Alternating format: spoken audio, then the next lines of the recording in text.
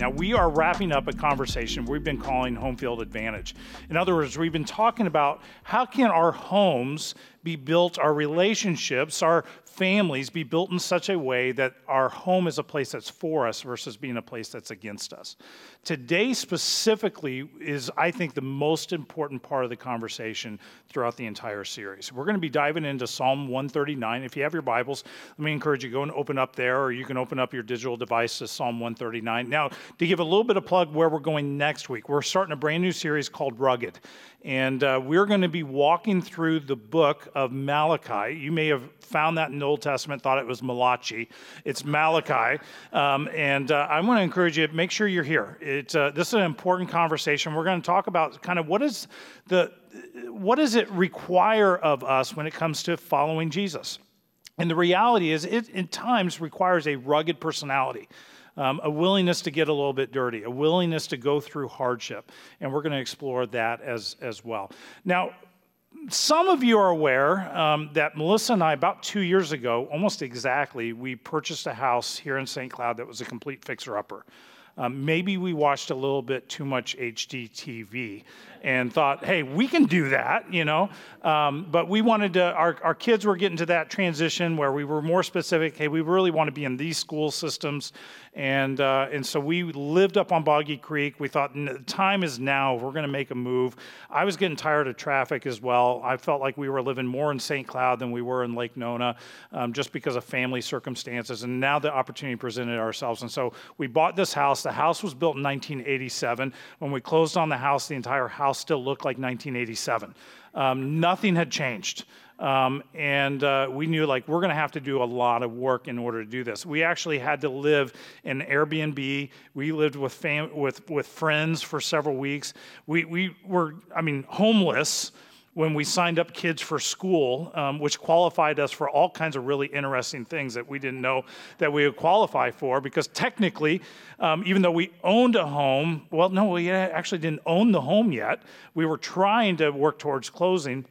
We had already moved out our other house. So we were in this temporal spot, but then it took us 3 months to get the house to a point where we could actually live in the house. And when I say live in the house, we had some kitchen utensils in one bedroom and a bathroom. That was it. That was done. Everything else was still a mess. And I enjoyed the challenge. I enjoyed the project to a point. There came a point where I'm like, I'm done. Like, I just want my house. But one of the things that I spent a lot of time doing was plumbing. I don't like plumbing. I can do it, but I don't like it. And what I realized is because I'm not a plumber. A plumber shows up to the house, they have all the extra pipes, all the extra fitting in their truck. For me to plumb something means I got to make 50 trips to Ace and Home Depot to find the right part in order to come back. And we were getting down to the last bathroom. I was having to put in new fixtures in every single bathroom because it was, again, built in 1987. Nothing had been repaired. Every valve that I went to turn off broke. And so I'm in the last bathroom. I'm expecting it's probably going to break. I'm praying, Jesus, it's 9 o'clock at night. I just want this to work. And I turn the valve and it snaps off. And it snapped off in a bad spot. And so water begins to leak. I have to turn off all the water to the entire house. And lo and behold, okay, I know what to do. I got to cut the pipe. I got to do this. But the way that the pipe was fitted was so tight, there was no room to actually do that. So I had to cut into the back of the cabinet. I had to cut through the wall. I had to cut into supporting 2x4s just to get enough of the pipe to redo the fixture. At this point, I'm not happy that I bought the house, right? Like there's things I'm sitting there going, why did I do this? And I'm finding it hard at this moment. Now it's gotten to about 11 o'clock at night. And my hope is starting to wane.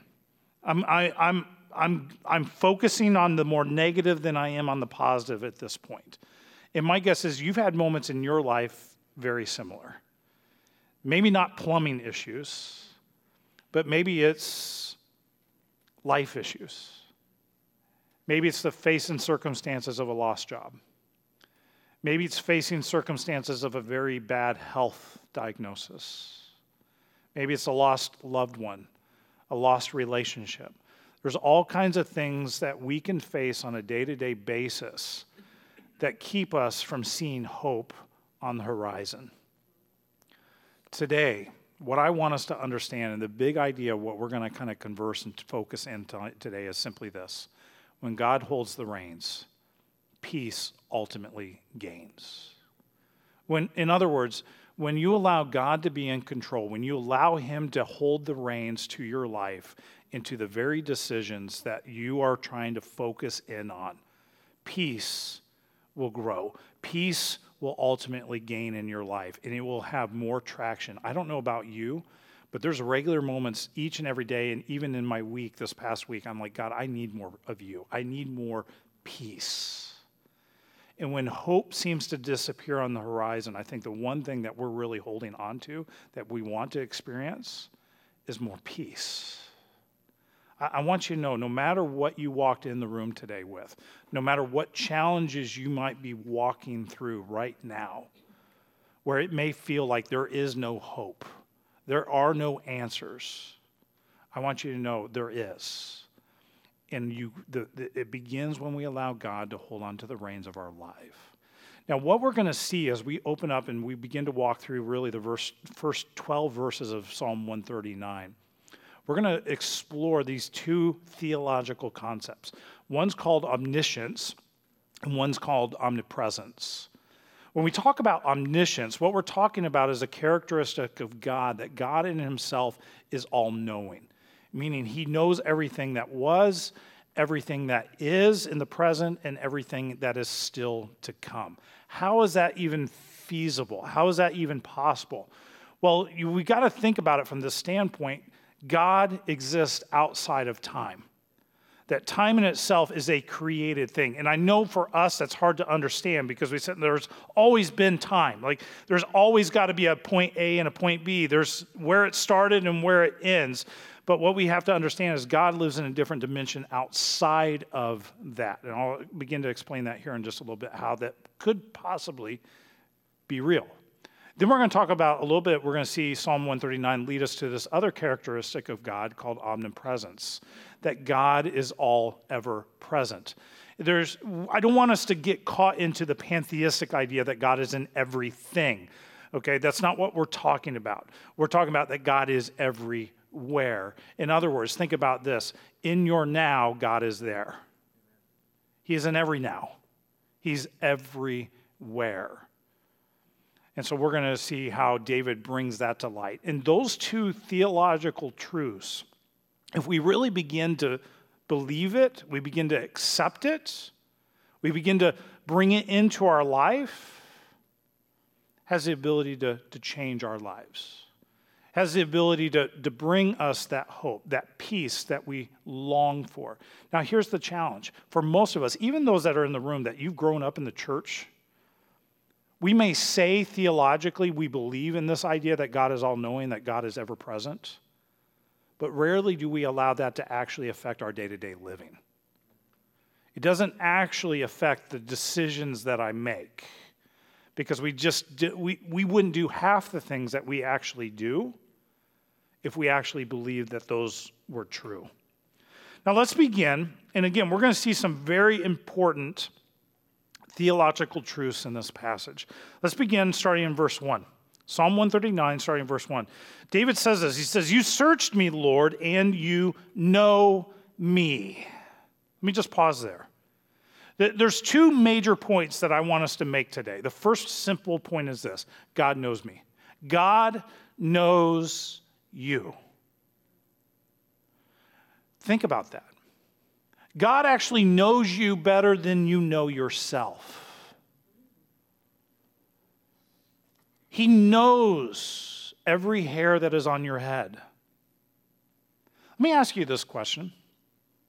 How would your attitude, how would your lifestyle change if you actually embraced that very truth? That God knows you, He knows everything about you, that God knows you better than you know yourself. How would that change your life? Let's carry on with the same thought. He goes into verse 2. He says, you know when I sit down and when I rise. You perceive my thoughts from afar. Verse 3, you discern my going out and my lying down. You are familiar with all my ways. So we have this truth, this idea that God knows me. Let's begin to break this down a little bit more. So God knows you. He knows you better than you know yourself. What we're talking about, we see that David here in Psalms 139, even in verse 2 and 3, he begins to break this idea down. The first thing we see how he breaks this down is God knows everything that you're going to do. He knows everything that I do. Now, that truth shouldn't be something that scares us. This isn't a Santa Claus type of Jesus. What I mean by that, we're all kind of familiar with the song, you better watch out, you better not cry, you better not pout. I'm telling you why. Why? Santa Claus is coming to town, right? It continues on with the idea, he sees you when you're sleeping, he knows when you're awake. I don't know if anybody, by the way, thinks that's a little creepy about Santa Claus. I think it's a little creepy. But he goes on, he says, he knows when you've been bad or good. So be good for goodness' sake. I think sometimes we think this idea about God's omniscience and his omnipresence is that he's kind of this Santa Claus type of God, this Santa Claus type of Jesus. And so we better watch out. We better not cry. I'm telling you why. Jesus Claus is coming to town, right? And we live with this fear-based mentality, worried about, man, I better hide. I better keep this secret. I better not let anybody know, because if I let them know, then God's definitely going to know. Here's some truth that we need to understand. God already knows. He already knows what you're going to do before you even do it. This isn't something that should scare us. I don't know about you. I think about even those moments like where I was plumbing, where I'm trying to figure a challenge out, and I can't sort out the problem.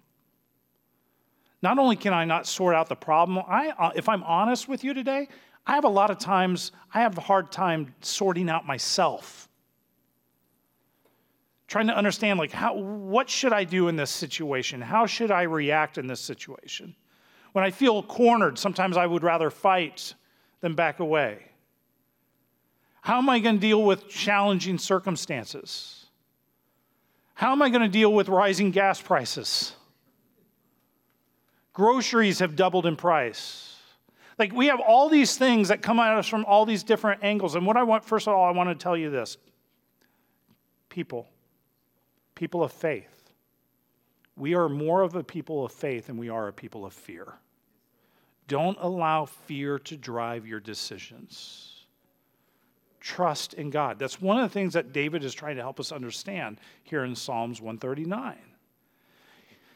God can sort you better than you can sort yourself. He knows what you're going to do before you ever actually do it. God knows you. The second level of this we see coming out of kind of the second part of verse 2. God knows what you think. He's going to know what I think even before it comes to my tongue. Even when your thoughts, he talks about this idea of thoughts are from afar. Even when your thoughts are far from us, he knows why you are thinking what you are thinking. He knows when you are confused, and here's the helpful thing. He knows why you're confused. Sometimes we're confused and we have no idea why we're even confused, right? We don't know which way to go. We don't know which decision to make. We don't know how to plan. We don't know any of those things because, let's be honest, we can't see into the future.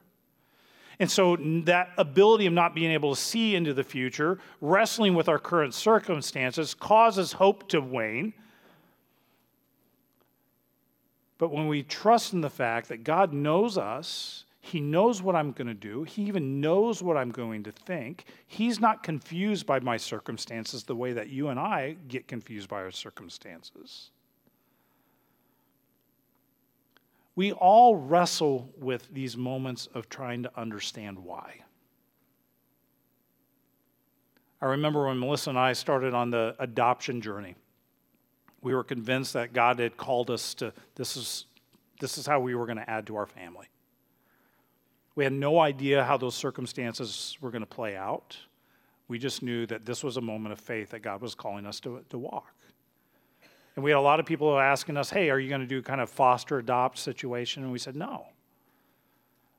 The only reason we would choose to walk that direction is simply because it's hopefully cheaper financially. But we really felt like God was calling us to add to our family. And so we're going to trust the fact, yes, it costs a whole lot of money, and we don't have it, we're going to trust the fact that God's going to bring the finances in order to do that. And he did, miraculously. But I remember very vividly, the very first time we got a call, we got paired with a young lady in Joplin, Missouri. And she was about to give birth. She wanted us. She hand-selected us for us to have that child. And we were excited. And she even invited Melissa to go into the labor and delivery room with her. Well, that's a little challenging because it's not like you can get a call and go, hey, she's heading to the hospital in 2 hours, the birth, so get on a plane, get here as quick as you can. You just can't do that. So we knew, okay, the time is getting close, and we just took a chance. I said, Melissa, I'll head on out there. She landed there, and about 2 days later, this woman went into the hospital to give birth. Everything was cranking. Everything was going well. Baby was born. We named the baby. She said, hey, get out here. Drop my kids off. Then I flew out there, was with her. We spent 2 days caring for this child, caring for the mom. And at the last moment, it all fell apart. We actually got discharged to walk out of the hospital with the baby, but there was one piece of paper that hadn't been signed. And that one piece of paper kept us from walking out the hospital with who we thought was going to be our baby boy. It was devastating, heart-wrenching. Going to the airport with an empty car seat, having attendants ask you, hey, is there anybody connected with this car seat? No. A lot of tears. And I can tell you, in those moments, there's a lot of questions. God, where are you in this? There was a lot of confusion. That's part of this faith journey of what it means for us to follow God. There are moments in our lives where we're going to question God, why? Why this? Why that? Why now? And what we have to come comfortable with is that God doesn't owe us an answer. What David is helping us understand and trying to help us digest is trust in the fact of God's goodness. Trust in the fact that he is all-knowing and he is ever-present and that there's nothing in our circumstances that confuse him. Here, think about it this way. If God is truly omniscient, that he knows everything, past, present, and future, that means this: God doesn't think. He just is. Where you and I may have to sit back, we may have to process going, I didn't see this. What am I going to do? God doesn't have to think. He just knows. He just is. How is that? How does this come to place? Well, let's think about it this way. Let's say this is representative of time. There's a moment in which things were created, time was created. There is a moment, as the Bible talks about, time will end. God created this. God lives outside of this. That means that God sits there and goes, I know how this is going to play out. So God never worries like you and I worry because we can't see that next step. God knows what I think. He knows all the whys of what I'm wrestling with deep down inside. Friends, that should be encouraging to us. Because he knows the doubts, he knows our wrestles, he knows what we're going to do, he knows the things that we're thinking. And here's the thing, I want you to get this. He still loves you.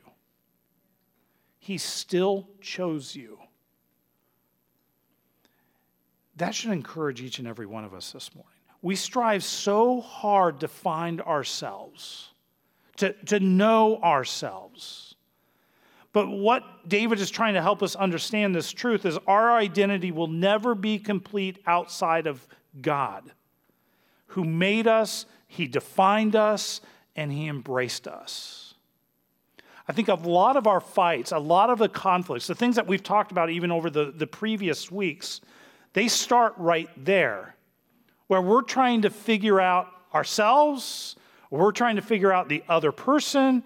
We're working so hard to understand who we are, who they are, and the reality is we need to focus in and connect with God. You know yourself by knowing God. You know yourself by knowing God. David then goes into this idea in verse 4. He says, before a word is on my tongue, you, Lord, know it completely. In other words, the third component of how God knows me is he knows what I'm going to say. I don't know about you. I'm a little bit of a verbal processor. There's a part of that that's disheartening. I'm like, God, if you knew I was going to say that, couldn't you just like tap me on the shoulder? Be like, shh, right? Like, shh, don't say that. There's been so many times, and I'm sure you have too, there's been so many times you say something, you're like, like, I wish I could have taken that back. But again, God knows exactly what you're going to say. He knows exactly what you're going to do. He knows exactly what you're thinking. And here's the thing, again, the good news, he still loves you. You still matter to him. And I know for some of you, like you wrestle so much with the why that because you can't answer the why, and the wrestle is so deep, that you've allowed that to create a gap in your heart between you and trusting of who God is. But the reality is that truth that God knows who you are, he knows what you're going to do, that he knows what you're going to think, he even knows the words that are going to come out of your mouth, and he still loves you, should be the very truth that causes you to run back to him. Run back to him. Verse 5, he says, you hem me in behind and before. This idea, this visual of a blessing. This idea of him is that he's holding us in. He's keeping us from escaping. Verse 6, such knowledge is too wonderful for me, too lofty for me to attain. In other words, he's saying, I know exactly what you need. I know what you need. God knows us that well. Not only he knows our thoughts, he knows what we're going to say, he knows what we're going to think, what we're going to do. He knows what we need. Which means he's not going to always give us what we want. So we need to learn to rest in who he is and that he sees the whole picture. A great reminder of this, Paul talks about this and he brings it to light in Romans chapter 8, verses 28 and 29. I'm going to just have that come up on the screen for us. It says, and we know that for those who love God, all things work together for good. For those who are called according to his purpose. For those, in other words, that love God, that we've placed our faith in him, he's working all things for our good. For those whom he foreknew, he also predestined to be conformed to the image of his Son, and in order that he might be the firstborn among many brothers. God loves you enough to help you conform to becoming more like him. He's not going to leave you where you are. Any situation that you look at and you want to define, well, that's just bad. That's just awful. Nothing good could ever come out of this. If you trust God, because God is all present, he is all knowing, he has the ability to turn even the worst thing into something good if you trust him, if you allow him to have that access.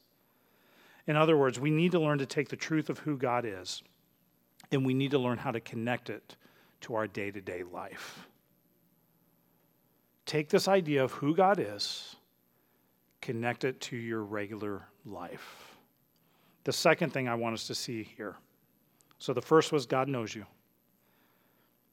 The second is God is with you. He's with me. We'll see this in verse 7 through 12. He says, where can I go from your spirit? It's talking about the omnipresence of God. Where can I go from your spirit? Where can I flee from your presence? If I go up to the heavens, you are there. If I make my bed in the depths, you are there. If I rise up on the wings of the dawn, if I settle on the far side of the sea, even there your hand will guide me. Your right hand will hold me fast. If I say, surely the darkness will hide me and the light become night around me, even the darkness will not be dark to you. The night will shine like day, for the darkness is light to you. There's 3 illustrations that David makes right after another here to help us understand God's presence. The first is this: God's presence is the highest and it's in the lowest. It's in the highest, it's in the lowest. It's in the fastest and it's in the farthest. It's in the lightest and it's in the darkest. Think about that for a moment. It's in the highest, it's in the lowest, it's in the fastest, it's in the furthest, it's in the lightest, and it's in the darkest moments. We cannot escape his presence. And that God that is ever present, all-knowing, loves you. He loves you. Paul said this in Ephesians chapter 3, and I hope this is to be a prayer for each and every one of us even today. May you have the strength to comprehend with all the saints what is the breadth, the length, the height, and the depth, and to know the love of Christ that surpasses knowledge, that you may be filled with the fullness of God. Friends, I don't know what you walked in the room today wrestling with. But I know we're all wrestling. I know that there's challenges that we face moment to moment, day by day, week by week. And I want you to understand and hold on to this truth. Trusting in who God is, trusting in his omniscience, trusting in his omnipresence will build into you the person that God is calling you to be. And it will help establish home field advantage everywhere in your life. In the most important key relationships, where those relationships become a place where people are for you more than they are against you. Allow God to hold the reins. And I promise you, you will experience a peace that gains. That's my hope. No matter what you hear today, I want you to hear this truth. You matter to God. You matter to him. So much so that he gave his son, Jesus Christ, to help bridge that gap that we created. And for some of you today, the one thing you've got to do is you've got to release to a point where you just say yes to him. Say yes. I'm going to choose to trust you. I'm going to choose to follow you. I'm going to choose to lean into you, knowing that you have the answers and you have the way. Stop trying to figure it out yourself. Stop trying to do it. Allow yourself to lean upon him and he to guide you. Let me take a moment. Let me just pray for us this morning. Lord, we need you and we love you. And God, no matter what the wrestle, no matter what the challenges, no matter what those things that may be devouring the hope that we long to experience and to live by, Lord, I just pray that you help us overcome those. I pray that your peace would rule in our lives and our hearts. Help us to walk obediently in following you. Even in those moments where we know what to do, Lord, I pray that you help us have the courage to actually do it. For your glory, not ours. In your name I pray.